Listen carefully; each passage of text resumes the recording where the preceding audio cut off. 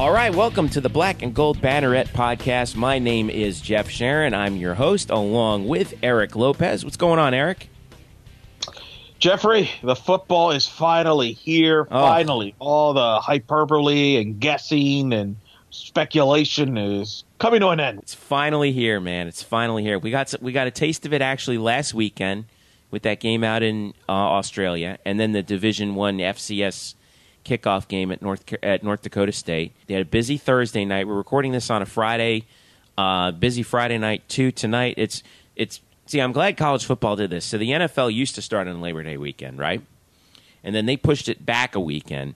So college football said, all right, we'll own Labor Day weekend because everyone's going to travel to our games anyway. And I love that we have basically 5 days of college football to kick off the season. Isn't it great? Yeah, no, it's become, they have owned this weekend. It's the one everybody's waiting for, and it's one of the best college opening weekends that in recent memory, with all the marquee matchups going back to really maybe 1998 when there was a lot of top 25 matchups.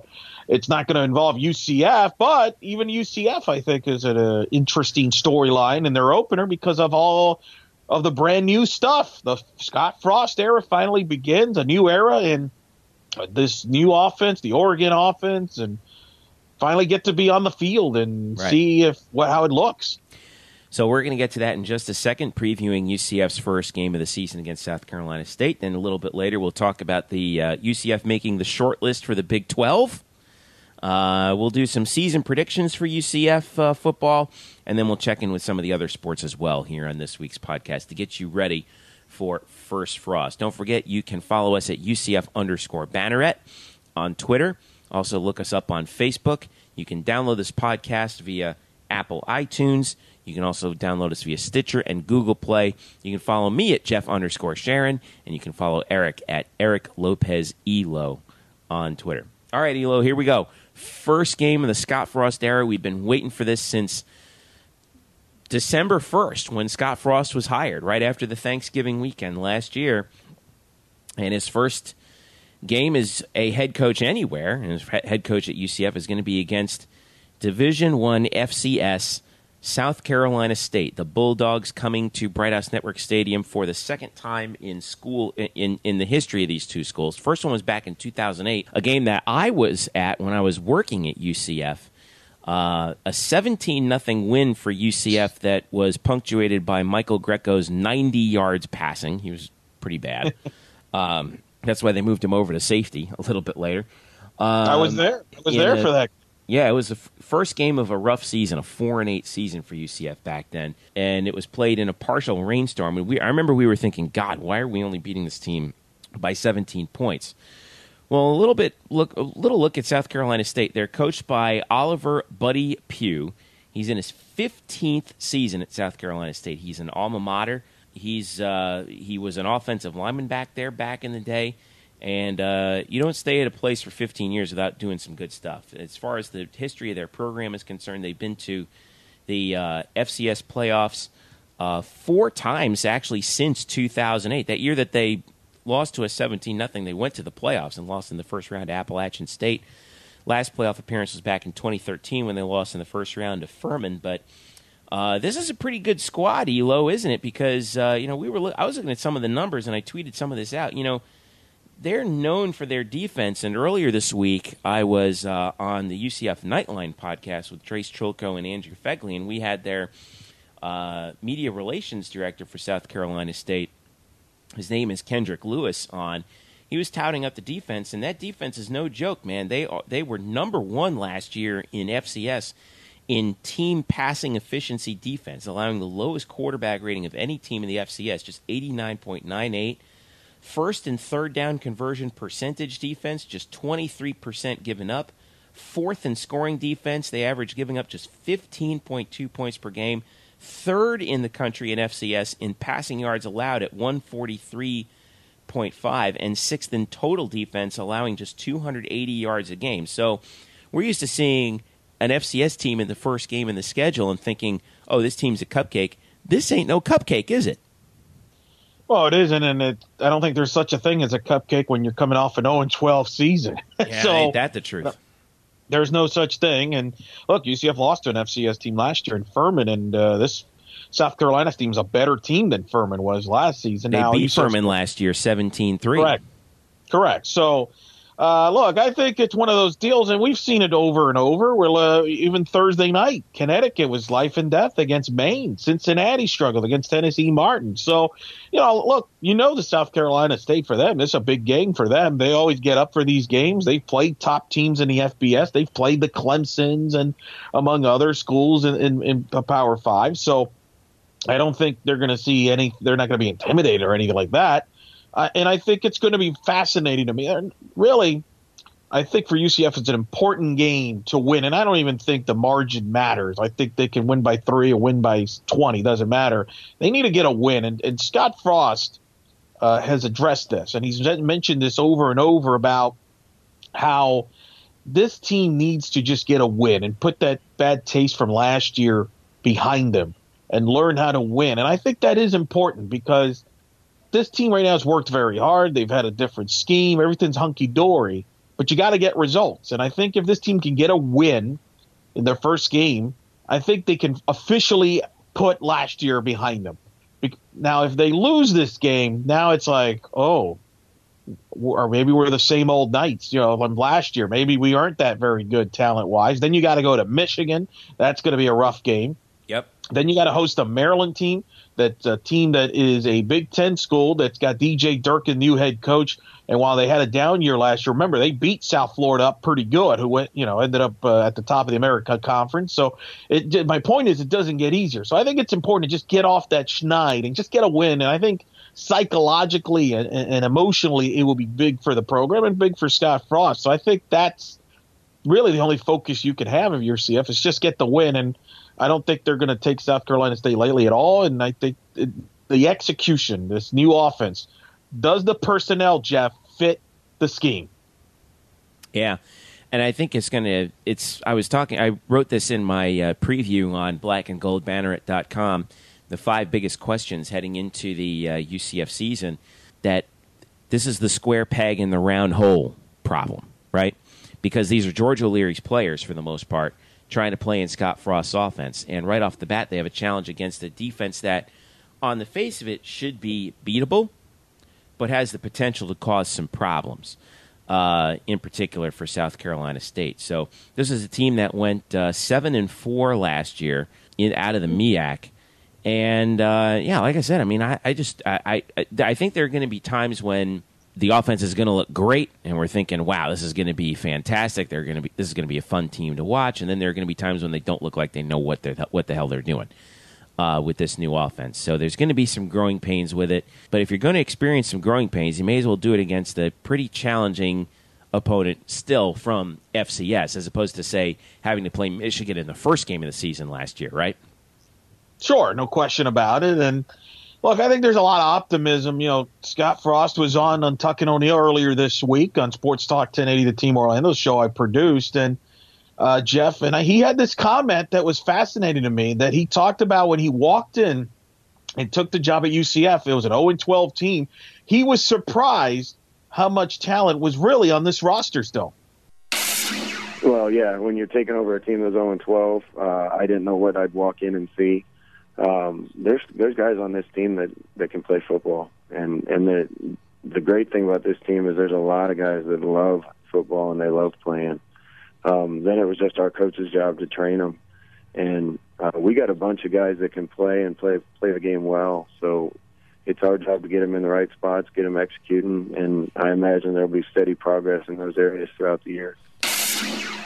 Yeah. I mean, he makes a good point there, and I think that but maybe we shouldn't be all that surprised that there's that much talent on the roster. I always felt like there was talent on the roster last year. It's just that everybody got hurt.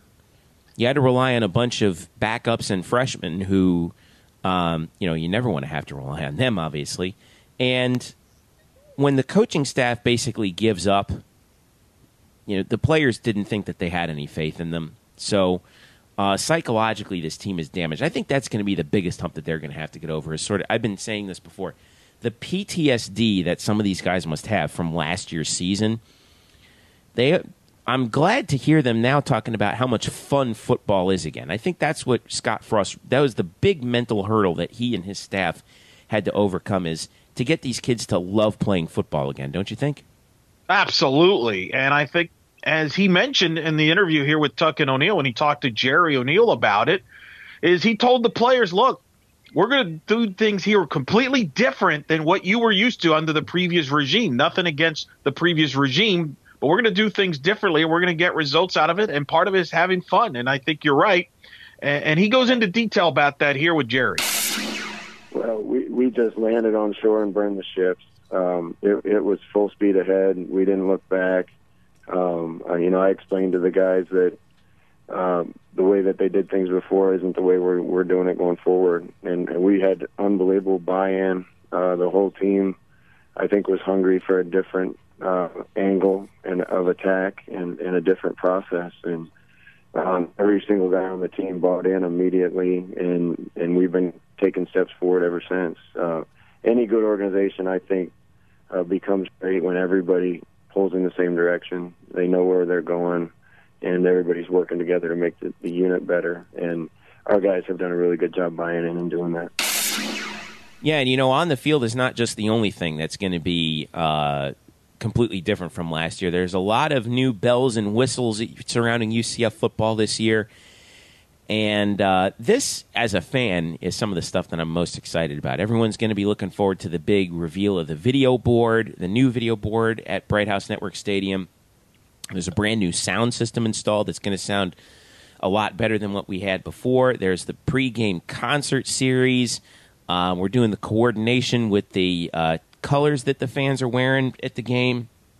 UCF is wearing white at home for the first time since, I believe, the 1980s. 84. Yeah, 1984. The new uniforms with names on the back and the whole nine. It is brand new and improved, right, from last year's model.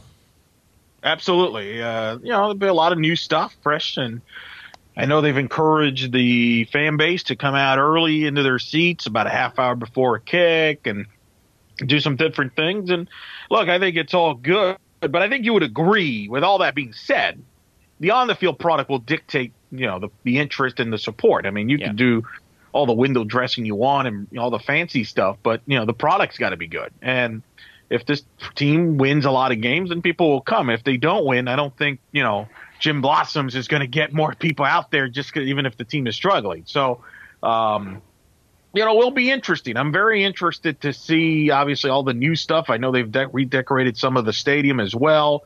But it's going to be interesting. It's going to be interesting what kind of crowd they get for a Saturday night game, 7 o'clock, because that's always been a long debate. A lot of fans didn't like the weeknight games. Mm-hmm. They didn't like early Saturday games, so here they go. And I think Scott Frost, I get a sense that he likes the Saturday night games. It's kind of what they did at Oregon. And we'll see how the crowd is, how big the crowd is. And I'm also interested, Jeff, in the length of the game. You talk about the no huddle and the spread offense, and you've seen this across the board in college football. In fact, there's been a study that I believe in the last year, the game's length was about 3 hours and 23 or 3 hours and 24 minutes, which is about 15, 16 minutes longer than it was, say, 6-7 years ago. And I think what you're seeing is with a lot of these no huddles and spread offenses, and with that clock stopping on first downs, that games tend to deal a little longer. So the fans also have to be a little bit more pace themselves a little bit more than maybe in the past when George would and UCF in the past would run the football, try to win that time of possession, and kind of play under their own tempos. Now we're kind of following everybody else's lead. So could be some interesting lengthy nights this season. Yeah, what's interesting about this? I went back and I looked at the time of possession numbers because I was interested in seeing, with Frost's offense at Oregon coming over here to UCF, one of the big keys is going to be how the defense adjusts to being on the field more. So I went back and I looked on, and you can, and I have a link to this on in the show notes at this preview. I looked back at the last 5 years and compared Oregon's time of possession numbers to UCF's time of possession numbers. Now, last year, Oregon and UCF were actually back-to-back in FBS in time of possession. UCF was 111th and Oregon was 112th. Now, the reason why UCF's time of possession was so bad was because the team was so bad, okay? But if you look back through the 4 years before that, 2014, Oregon has never been higher than 104th in the country in time of possession. UCF has never been lower than 39th. In fact, in the last 4 years, from 2014 down to 2011, they were 19th, 20th, 39th, and 5th in time of possession. In 2011, I thought this was interesting. UCF was 5th in the country in time of possession. Oregon was dead last. But look at the results. Oregon never higher than 104th in that statistic in the last 5 years. Guess what? They really don't care because they won themselves a lot of games the last 5 years, didn't they? Well, yes, but that's going to be the thing, and people are going to have to adapt to now is defensive stats for UCF is going to be drastically different than it was in the past. Maybe not so much last year, but going to be a lot of bend but don't break.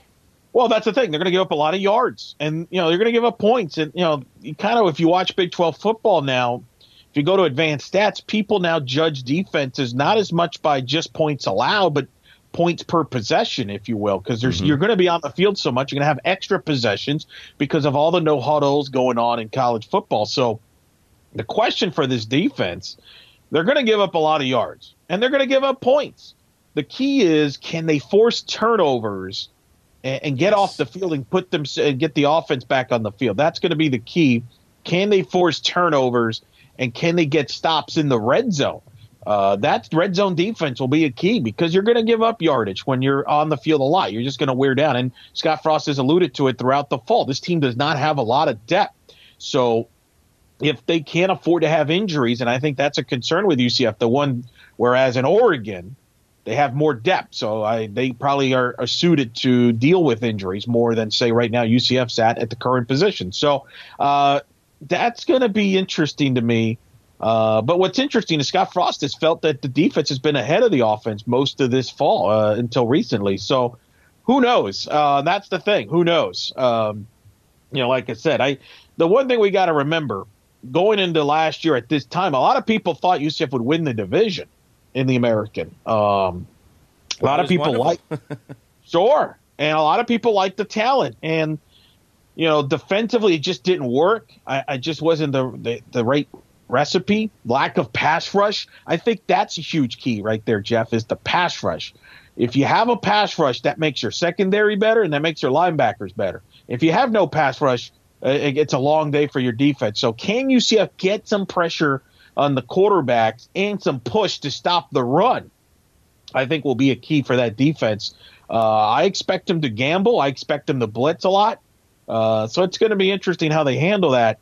But make no mistake about it, and I've made this comparison on the air, I think if you're UCF this year, I think the goal is to kind of be like what Tulsa was last year under their first-year head coach, Philip Montgomery, and that was they took a team that finished near the bottom of the conference the year before and got them to be respectable, got them to a bowl game, and they had to win a lot of shootouts.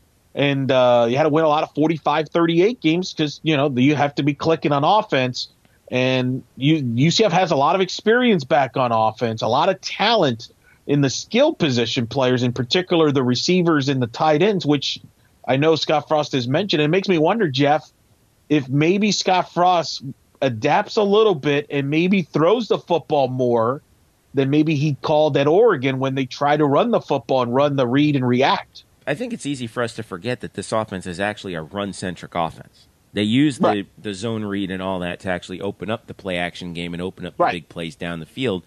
In that respect, it's almost traditional. It's just the way they do it is different. It's not, pro set I formation. It's out of zone reads and shotgun, and you get the occasional jet sweep with a guy coming from the wide receiver position and all that, and then that opens up the passing lanes for seam patterns and other stuff downfield. I think you made a great point about the turnovers and how the defense is going to have to force a lot of them. This has been their mantra with UCF Fierce. Last year, UCF was second to last in FBS in turnover margin at -20. So that has got to improve this year if UCF wants to win some games. I think you're right. I think we're going to see a lot of shootouts. I think it's going to be back to the halcyon days of Mike Kruzek. And that high-flying offense with Ryan Snyder and all those guys throwing the ball all over the field. Funny how a member of the Kruzek family is back at UCF now with Garrett Kruzek, Mike's son, as a backup quarterback now. But I think that this year in particular, that's what we're going to have to see. UCF's going to have to win a lot of close, tight, potentially high-scoring games where they just we're probably going to see a lot of games where whoever has the ball last is going to be the ones to take it. So let's zoom out a little bit and talk about the season in general. I want to get us on the record here with a look at UCF's football schedule. I went through the schedule this year, and I think there are three kind of toss-up games, 4 games that UCF should win, and that's 7, and then 5 games that I think that they're most likely going to lose. I have UCF this season going 6-6, just breaking down the schedule based on what I think is going to happen. I think they get the win this week against South Carolina State. I'm on record as saying that. I had them winning 31-14 against South Carolina State. And I'm going to double-check the line. But what about you when you take a look at the UCF schedule? What do you think is a realistic record for UCF, like best case, worst case? It's tricky because I think it's one of those things where you're going to have maybe 2 to 3 to 4 games that are decided by one possession here or there, a turnover here or a turnover there. And that could be the difference between this team winning maybe 2 or 3 games and maybe this team finishing second in the American Conference in the Eastern Division. Because you look at that division, Jeff, UConn's had UCF's number, but they're not like a world beater team. In fact, they struggled in their opener against Maine. East Carolina's got a new head coach in Scotty Montgomery. You look at them as probably kind of in transition themselves in East Carolina. Cincinnati, everybody likes Cincinnati and their athletes. They struggled against Tennessee Martin. There's questions about Hayton Moore and Gunnar Kiel at the quarterback, Tommy Tuberville on the hot seat. And UCF gets to host them as well. Temple lost a lot of personnel defensively on the team. So, South Florida's the favorites in these. So, if you win, you look at the schedule. I think Tulane's a very winnable game. Tulane didn't impress me against Wake Forest. I think UCF can win that game at home. You look at that game. You look at their other home games. Tulsa's probably a little better, but again, you have them at home. Cincinnati's at home. They do have to travel to UConn. That's tough. You don't know what the weather will be like.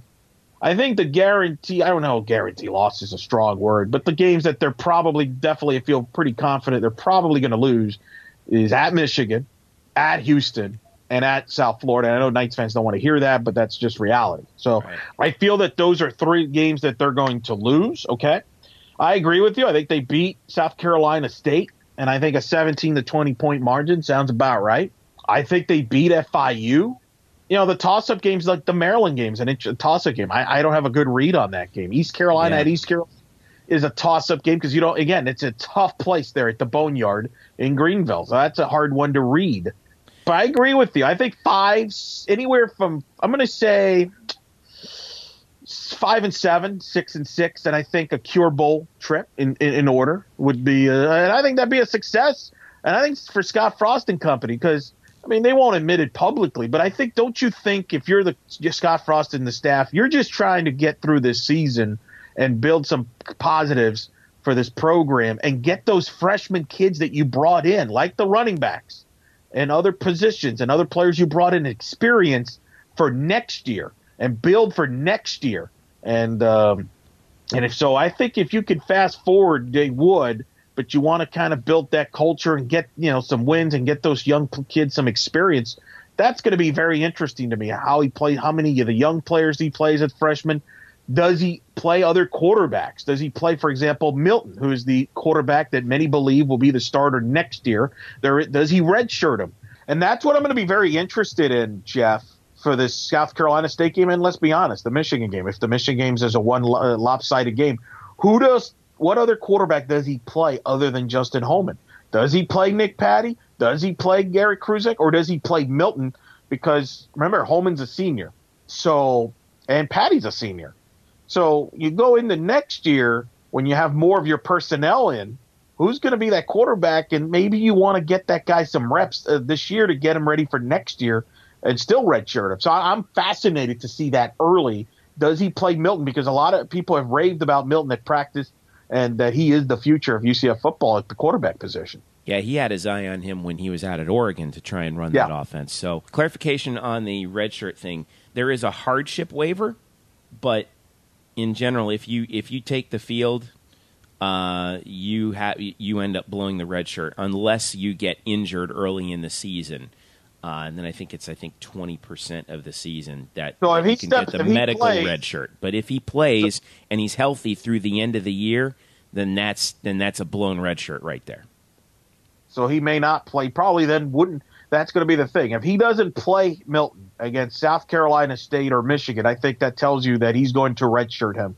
But if he plays him, that tells me that he's going to get reps throughout the year. So, and again, he's not in the depth chart wise. The expectation is that he won't play because he needs to kind of bulk up a little bit more.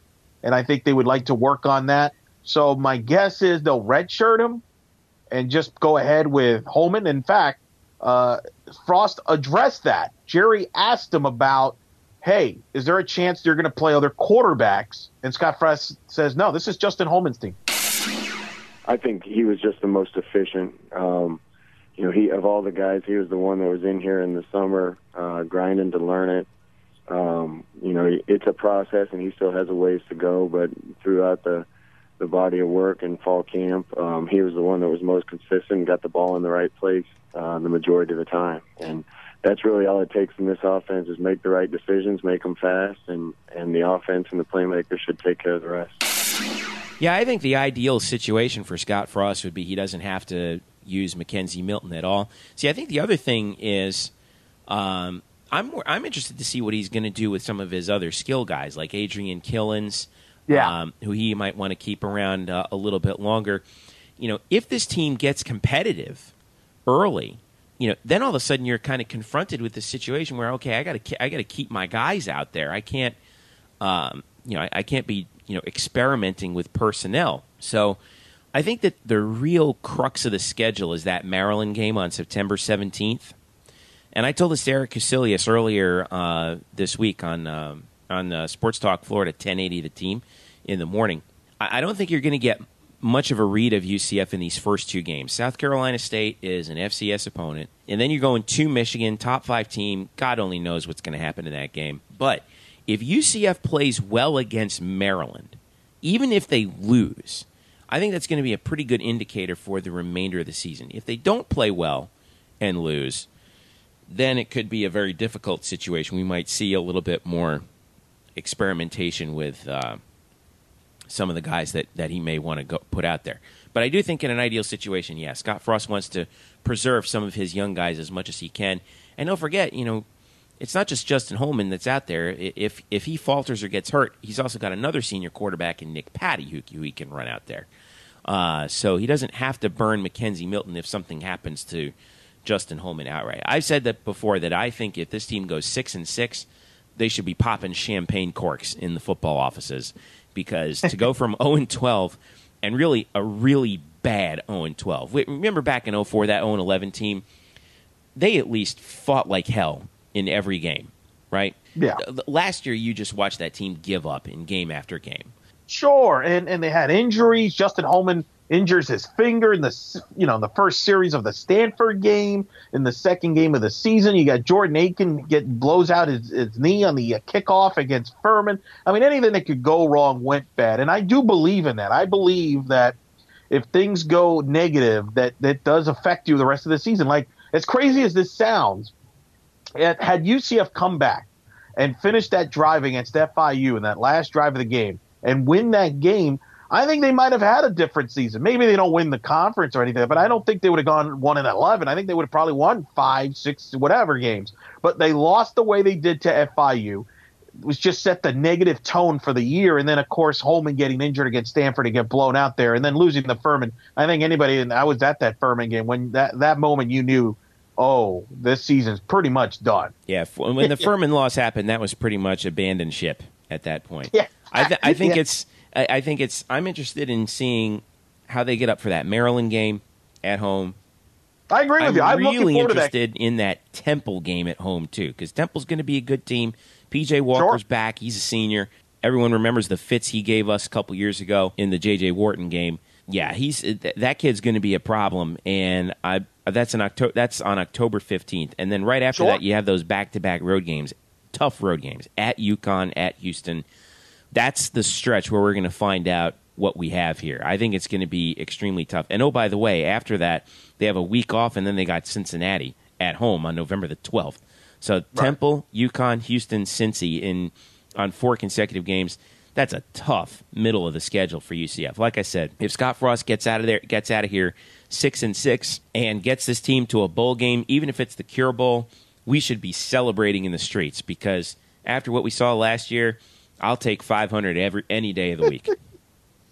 Yeah, no, we'll see what happens. And I think that I agree with you. I wouldn't jump into conclusions over the first 2 games of the year. You know, if they blow out South Carolina State, that doesn't mean, I wouldn't overreact. It means that they're like going to be a top 25 team. If they get blown out by Michigan, I wouldn't overreact to that. If they play a close game with Michigan, I wouldn't overreact to that either because, Michigan might just come out and not take UCF seriously. So I agree with you. I think the Maryland game, to me, is a much, much better barometer of where this team is at moving forward. Because, like I said, I think you got a couple of the extremes in the first couple of games. So I agree with you. I think Game 3 and going to that game, it will give you an idea where you're at against Maryland. And I'll close with this. Don't sleep on the FIU game because that school gives us problems too, unfortunately. So, like I said, I'm hoping for 6-6. Now, before we get to that, let's take a quick break, and we'll be right back to talk a little bit more Big 12. Hello, Night Nation. This is Andrew Fegley. This is Trey Strelka with the UCF Nightline Podcast, the original, the #1 rated UCF sports podcast. You can follow us on Twitter and Facebook. On Twitter, it's UCF_Nightline and at www.ucfnightlinepodcast.com. Be sure to subscribe to us as well on iTunes, Stitcher, SoundCloud, and YouTube. And when you get sick of listening to these guys, make sure you look us up. Don't forget, that's the UCF Nightline Podcast. Go Knights! Charge on. Now, back to the Black and Gold Banneret Podcast. All right, Jeff Sharon and Eric Lopez back with you here on the Black and Gold Banneret Podcast. And let's talk about our favorite story to talk about this entire summer. The Big 12. Brett McMurphy and Jake Trotter coming out with a story Thursday, September the 1st, saying that the Big 12 has narrowed down its list of expansion candidates to at least 12 schools. Here are the 12 schools: Air Force, BYU, UCF, Cincinnati, Colorado State, UConn, Houston, Rice, South Florida, SMU, Temple, and Tulane. Who is not in, who didn't make the cut? Arkansas State, Boise State, East Carolina, New Mexico, Northern Illinois, San Diego State, UNLV, and reportedly Memphis now, late coming in as a team that did not make the cut for the Big 12. I still feel like this is the college football version of The Bachelor. I don't like how the Big 12 is handling this. I don't know. What do you think? Does UCF have a shot out of these 12 schools? I mean, the Big 12, there's so many. I mean, we can – that's a whole story we don't even have time to get into about their ineptness in this situation. I think there's serious questions whether they're going to expand at all. I've been told that networks – are not thrilled with them, ESPN and Fox, and that's not a good company to have to be angry at you.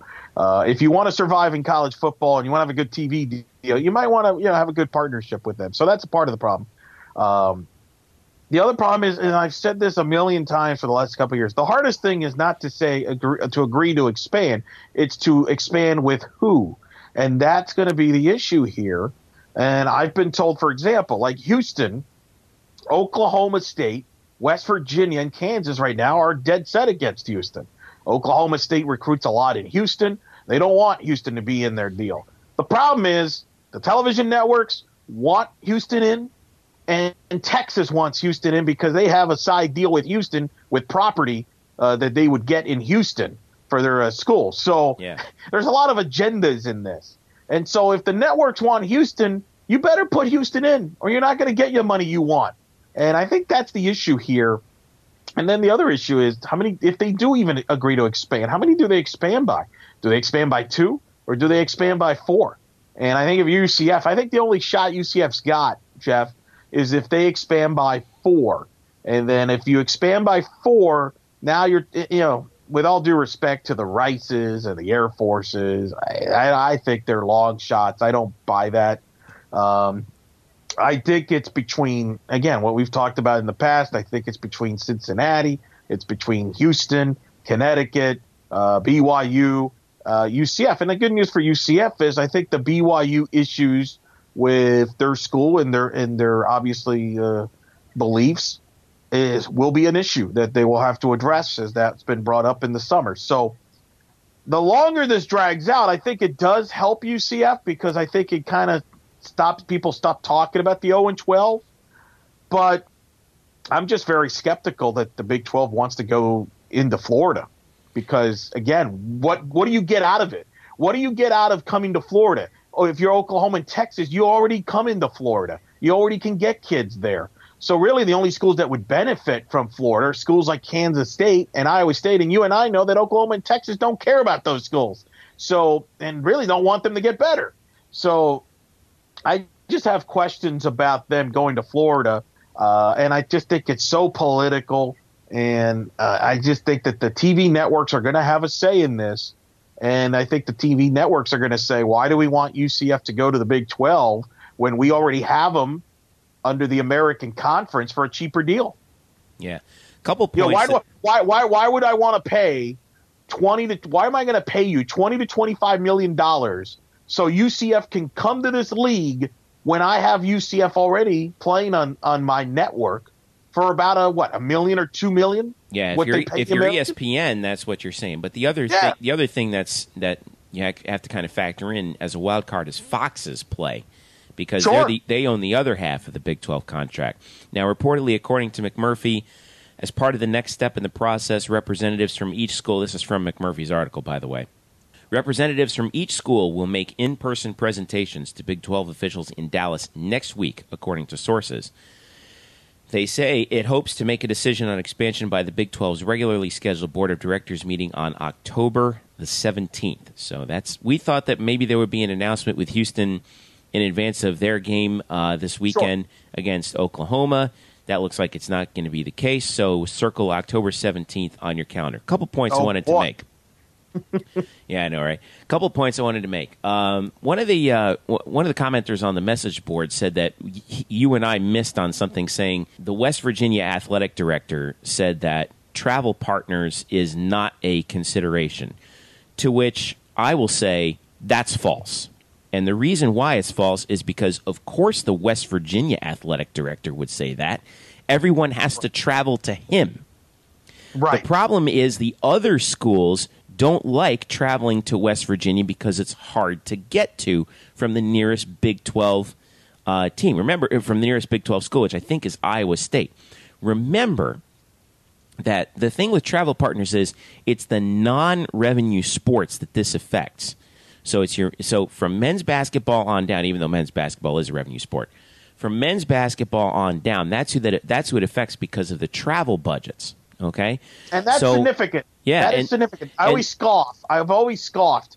Oh, it's a football driven. Yeah, it's football driven to a degree, but it's really a budget driven deal. And universities care about their budgets, and they care about all these sports and how much it's costing to go from connecting flights. And that's an issue, and that's an underwriting storyline into this, which is why I think many believe that Cincinnati is at the top of the list, because Cincinnati would kind of serve as West Virginia's travel partner, if you will, and go in that direction. And some have even gone as far, and I've said this, if they decided to go with Cincinnati and Connecticut, they could actually have some flexibility in that Connecticut could become all of a sudden West Virginia's travel partner, and they could do Cincinnati and Iowa State as travel partners. If they wanted to go that route, that's an avenue that has been, they could go in that direction and been discussed. So, who knows? I think everything's on the table. I think everything's in play, and I wouldn't believe one word that these people say when they say that, it's not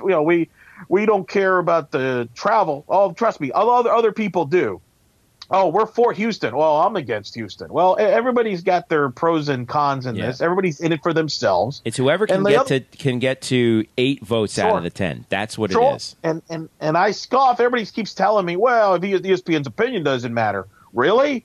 Last I checked, they pretty much run college football. Last I checked, the college football playoff is on ESPN. And ask the NHL and other sports that have gone away from ESPN and how they've been faring.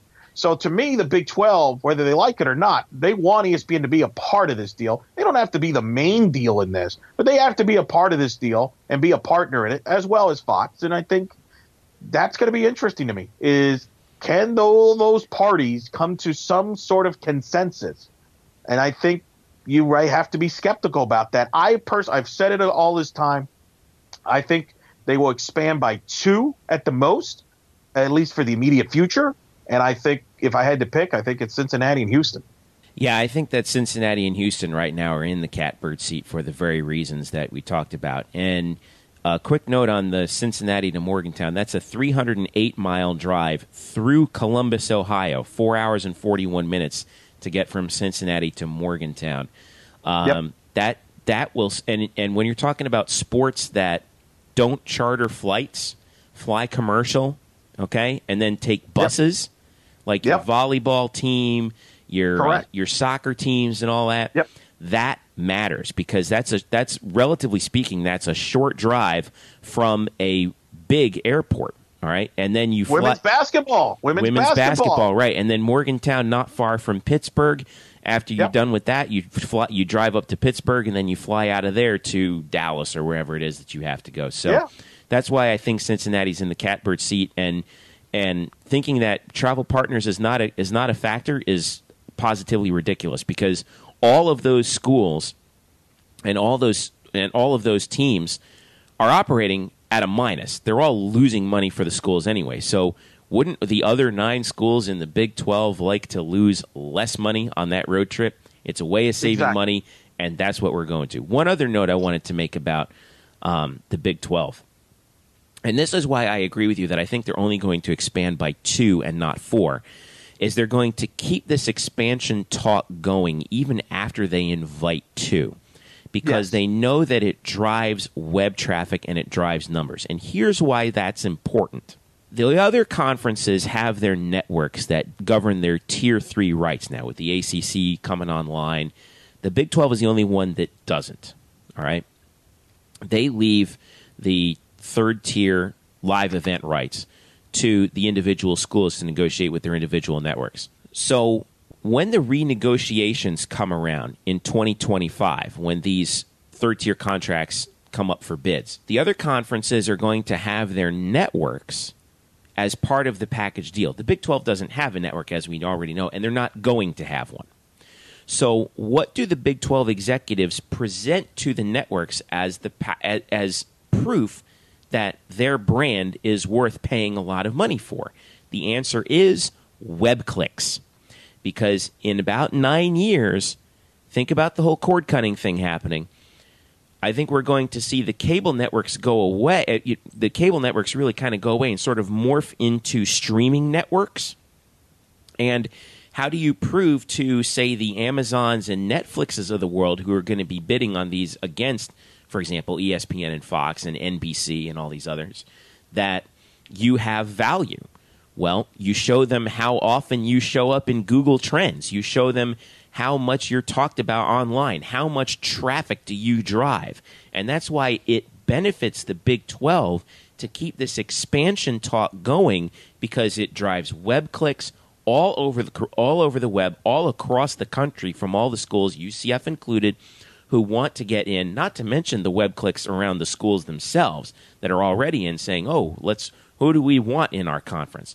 So they can go to the executives come 2024, 2025 and say, look at how much traffic we're driving. We're out trafficking the SEC, the Big Ten, the Pac-12, everybody else, and we've been doing it for 10 years. So that's why they're continuing to drive this traffic, because everyone's talking about the Big 12. Right, and let's be honest. I mean, these schools are still going to be in the mix. So, like, let's say they decided in October, we're just going to expand by 2 for 2017. And here's what they're going to say. They're going to expand by 2, and I'd be willing to bet a paycheck they're going to say this. They're going to expand by 2. They're going to say who it is, and they're going to say, but we're probably not going to be done yet. We're going to re-examine expansion again and maybe add 2 more in the next year. We're going to keep the option open. And then we're right back to where we started. Exactly. In the next year or 2. Because there's no rush. Those same schools are going to be there. You're still, and I could see that being a deal that the TV networks and the conference come in with okay, fine. If you want to expand by 4, fine, but don't do it at once. Do it little bit by little bit. So we'll pay you, for this amount for 2 teams in for the 2017 season, let's say, and we'll pay you this amount for 2 more teams for either 2018 or 2019. And that way, instead of writing a huge check where right now the networks don't want to do, so I could see something like that breaking down very easily. But again, can these schools come to the consensus? What agendas do they have? Those remain to be seen. And look, at the end of the day, Jeff, I've said this already. I think the Big 12 is just kind of on borrowed time. I don't believe the Big 12, as you know it, will be around in 2024. I think there will be. I would not even be surprised if the Big 12 in 2025 or 2026 probably has a mixture of the leftovers from Big 12, and I mean no Texas and no Oklahoma and no Oklahoma State, for example, and they kind of combine with the American Conference. So kind of like the Big East. Yeah, I just hope that, at some point UCF can get in and get that revenue while they can, because that's UCF deserves to be on that tier with those schools. You mean to tell me that Iowa State and Kansas State deserve to be Power 5 schools and UCF doesn't, based on their alumni bases, based on the sheer size of the schools in terms of markets? But that's not what this is about. Yeah, I know. You're absolutely right. You're absolutely right.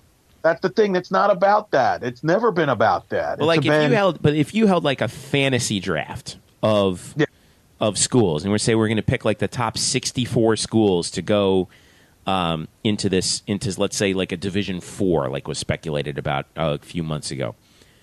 You mean to tell me that someone's going to pick Kansas State and Iowa State and now Baylor and TCU over UCF? Really?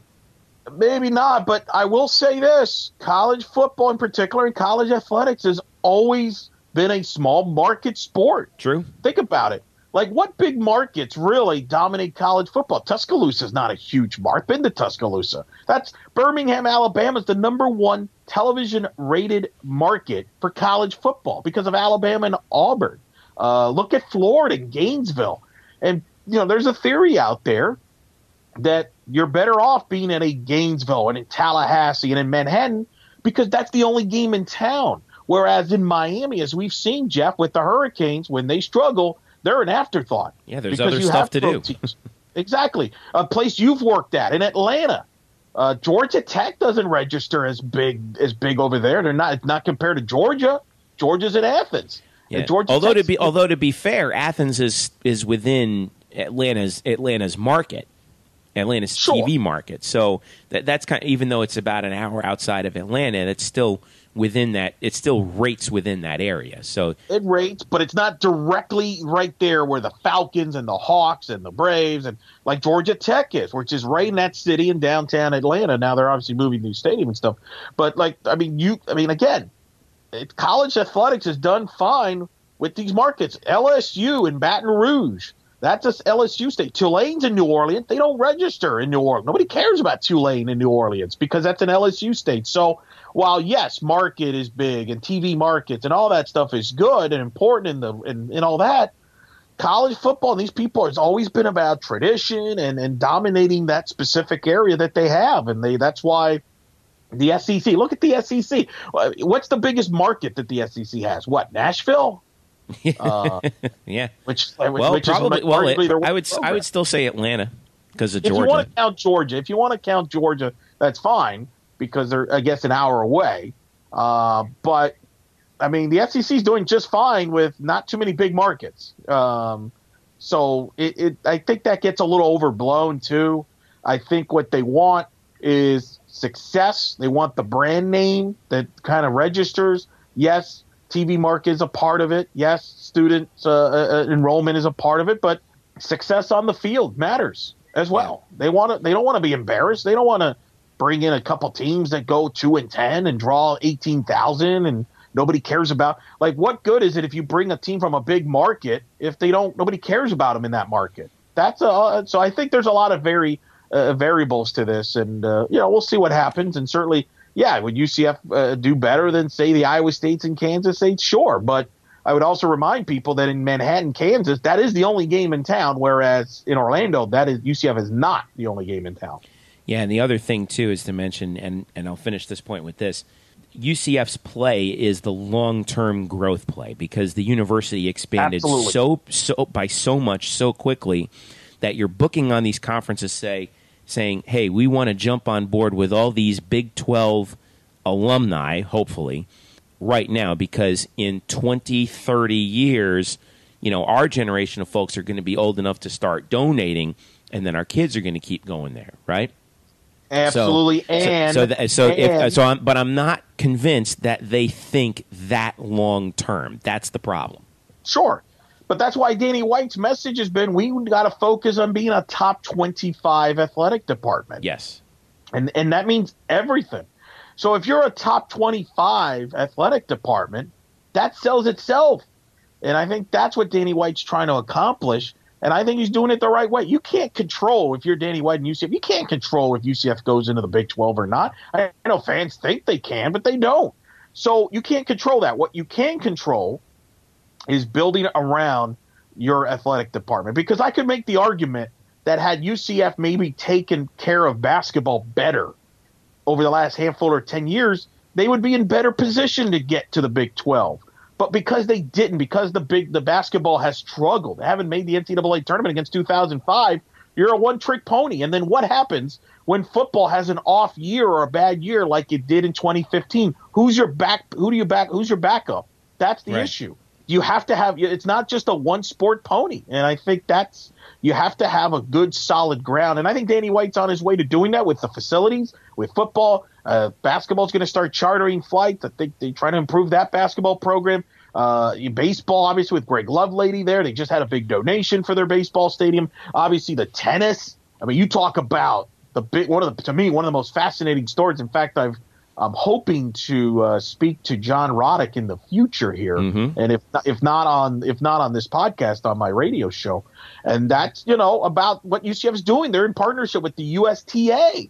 A huge deal there that I think is going to be a lot of focus to UCF, and a lot of NCAA tournaments, regionals, and championships will be held at that USTA center in the future. So a lot of things going on, and I think that's what Danny White's trying to build, which is why I think actually if the Big 12 drag their feet for another year or two, I think that actually works to UCF's benefit. It does. It does. It benefits UCF. So as bizarre as it sounds, that's what I would say if you're UCF. You're hoping this thing drags out. You're hoping that the conflict still exists for another 6 months to a year, because then by the time maybe they figure it out in a year or two, you're in good shape and your perception's different. And now they're like, hey, you know what? This UCF brand, wow, what a difference a year or two makes. Let's bring them in. I think it's nuts that they are stringing fans out like this, but what do I have to say? What do I know? Anyway, let's talk about some of the other sports around UCF real quick while we get the chance. Volleyball 3-1 opening weekend. I thought that they played extremely well in that opening weekend tournament, defeating Stony Brook, Kent State, and Stetson. Losing to Florida State in 3, but played them tough, especially in the first 2 sets. Volleyball is now currently on the road at the Saluki Invitational in Carbondale, Illinois, on the campus of Southern Illinois. They're back at home next weekend with 2 huge matches, Friday, September 9th, against Florida Atlantic, and then LSU in the Holiday Inn Orlando East UCF Classic on Friday, September 9th. So if you can make it out to the venue, be there for that. Women's soccer, on the other hand, off to a bit of a rough start, but a very tough schedule at 1-3. The lone win against UMass. They lost at North Carolina and at Duke and home to South Carolina, all 3 highly ranked teams. They're playing Friday, September 2nd at Oklahoma State, another tough one, but home on Sunday, September 4th. So we're posting this on Saturday, September 3rd. If you can head up to DeLand to check out the women's soccer team and give them a little bit of a boost, please do on September 4th on Sunday. They're back home at the UCF Soccer Complex Thursday, September 8th against FIU. Men's soccer, on the other hand, had a game canceled at Charlotte because of the hurricane that blew through. They lost their opener at Grand Canyon. By the way, you were saying to me earlier, Grand Canyon is no joke. That's a 10,000-seat soccer stadium that they have out there in Phoenix. The Knights play at South Carolina on September the 4th. That's the Sunday. They have another road game against Mercer on September the 11th. First home soccer match of the season for UCF men's soccer isn't until September 14th. That's a Wednesday against Florida Gulf Coast for Coach Brian Cunningham's team. So that's what's upcoming in UCF land. Eric, quickly, what are you looking forward to out of all that? Let's give an update on this. Actually, positive news for UCF: a dramatic 3-2 win over Oklahoma State in overtime. Oh, excellent! So, in overtime, all right. A 3-2 win. Morgan Ferreira buries it on a penalty kick. Big win. That's a huge win for Coach Sahadak against a very good Oklahoma State team out of the Big 12. So, by the way, it was a good segue there. And really a team that fought back. UCF trailed most of this match. They were down 2-0. As a matter of fact, Jeff, they were down 2-0 with only about 15 minutes left in regulation. Yeah, 83rd minute, down 2-0. Carol Rodriguez gets her third goal of the season to make it 2-1. 5 minutes later, Saiga Fredrickson gets her first goal of the season to tie it at 2, and then Morgan Ferreira's penalty kick in the 96th minute wins it for UCF. So a dramatic comeback for UCF women's soccer. Hey, congratulations to Tiffany Roberts-Sahadak. That's a huge win. I think Oklahoma State's ranked, too. Is that right? Well, I lied about that, but it's a huge win because, remember, this team is still young. Even though they have a lot of returners from last year, they're still a young team. You mentioned the hard schedule. You lose at Carolina, at Duke, 2 top 10 programs there. Lose a tough one to South Carolina at home.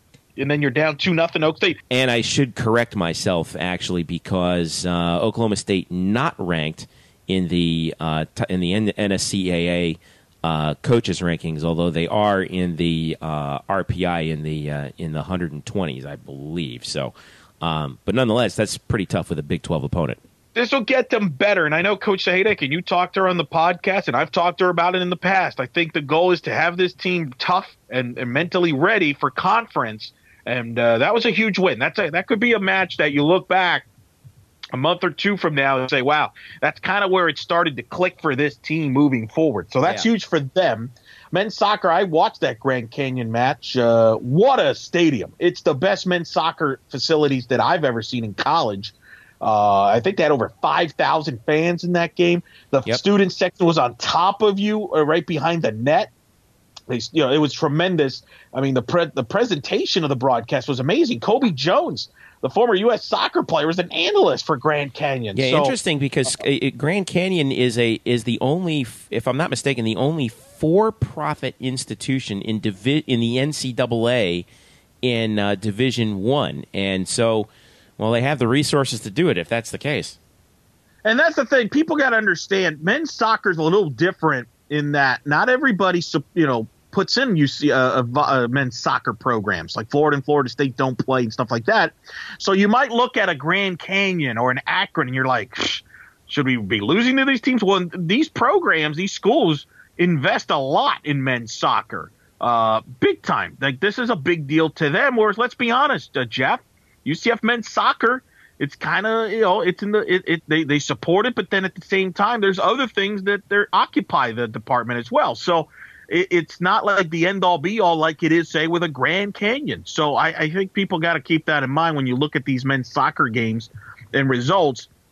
Don't get sucked in because, I've never heard of Grand Canyon. Grand Canyon has taken men's soccer. They believe they can compete with the best in the country. So I would caution people on that before jumping out with reactions to the men's soccer team. And then as far as the volleyball team's concerned, you saw them up close. I was impressed by their wins, how they handled things very comfortably. There was no letdown. And you look at the Florida State match, 25-23, 25-23. They were right there in the first two sets. The Seminoles are a team that's a top 25 team. I thought UCF handled themselves very well, and I think you told me afterwards you feel this is clearly a much better team than they were last year. Yeah, much more versatile because Kia Bright's back. She's healthy again. And just having her on that side of the floor opens up so much. Jayla Hervey had a great weekend. The folks in the middle also, Ann Richards had a very good weekend for UCF. I think that was underrated. And then the other thing that Todd Dagenais told me was how important Kia was defensively. That was what they really missed last year because she was, everyone talks about how great she was offensively. Defensively, she's a very good two-way player. And I thought UCF's defense last week was phenomenal, really, in all the matches. It really that was what stood out to me. They're playing Southern Illinois. We're recording this Friday, September 2nd. They're in a fifth set against Southern Illinois right now. Quick note about this tournament that they're playing in the Saluki Invitational. Two of the other three teams that UCF is playing, including Southern Illinois, were ranked in the mid-major top 25 heading into this season. So this tournament is no slouch for UCF. Don't think it's a bunch of cupcakes, because it's not, against Northern Arizona and Western Michigan. Again, pay close attention to UCFKnights.com for the latest updates on that.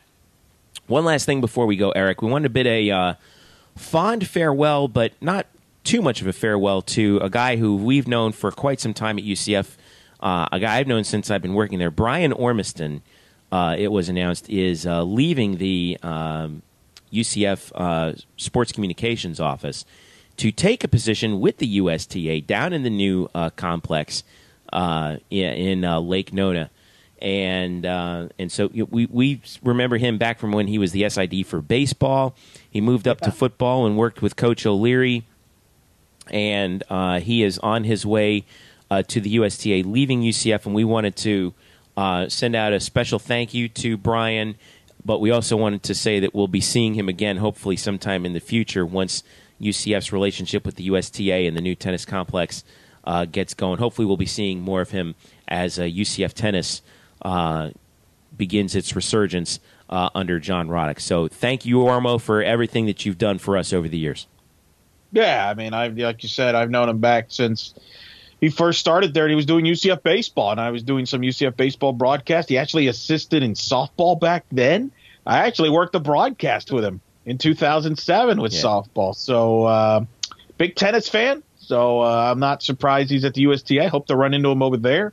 I'm sure he'll be at UCF events, but certainly he's been a part of a lot of memorable moments, certainly with the football program as well. And so some good times, and I think he'll do very well in his next endeavor over there at the USTA. And but you're right, put in a lot of years, and it will be different. It will be strange when I go into the press box on September the 17th against the Maryland Terrapins, and he's not around as far as in charge and running around and and telling people what to do is for the stats crew and stuff like that, and sarcastic jokes. So, but he'll do. He's going to be just fine, and he'll still be around.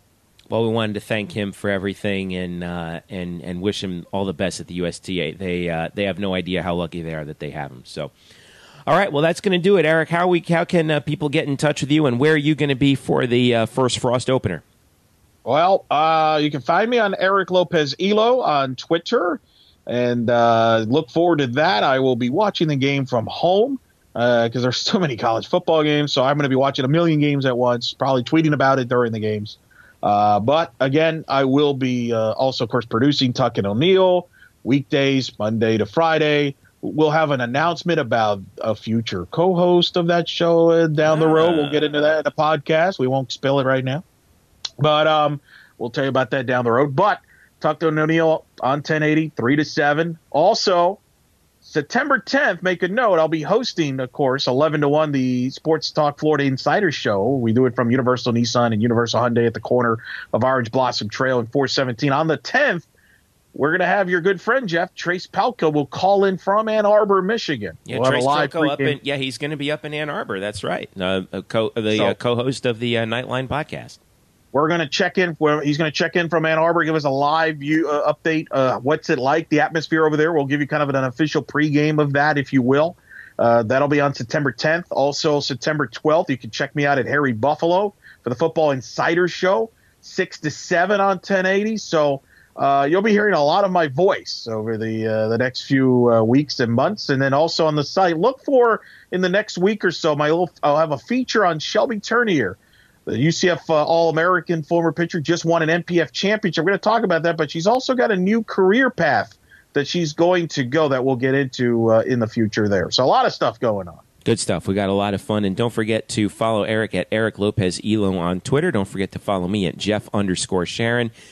And as always, follow us at UCF_Banneret for all the latest on Twitter. Look us up on Facebook. Make sure you like us. Leave us a comment. You can get all of our latest stuff there. Subscribe to our email list at blackandgoldbanneret.com. And also subscribe to this podcast if you haven't yet on iTunes, Google Play, and Stitcher, which I finally got working after all this. So, Eric Lopez, thank you once again. Enjoy First Frost, brother. You too, my friend. Talk to you later. All right, and for Eric Lopez, I am Jeff Sharon. This has been the Black and Gold Banneret Podcast. Enjoy First Frost. Football season's underway for UCF. We'll catch you next week.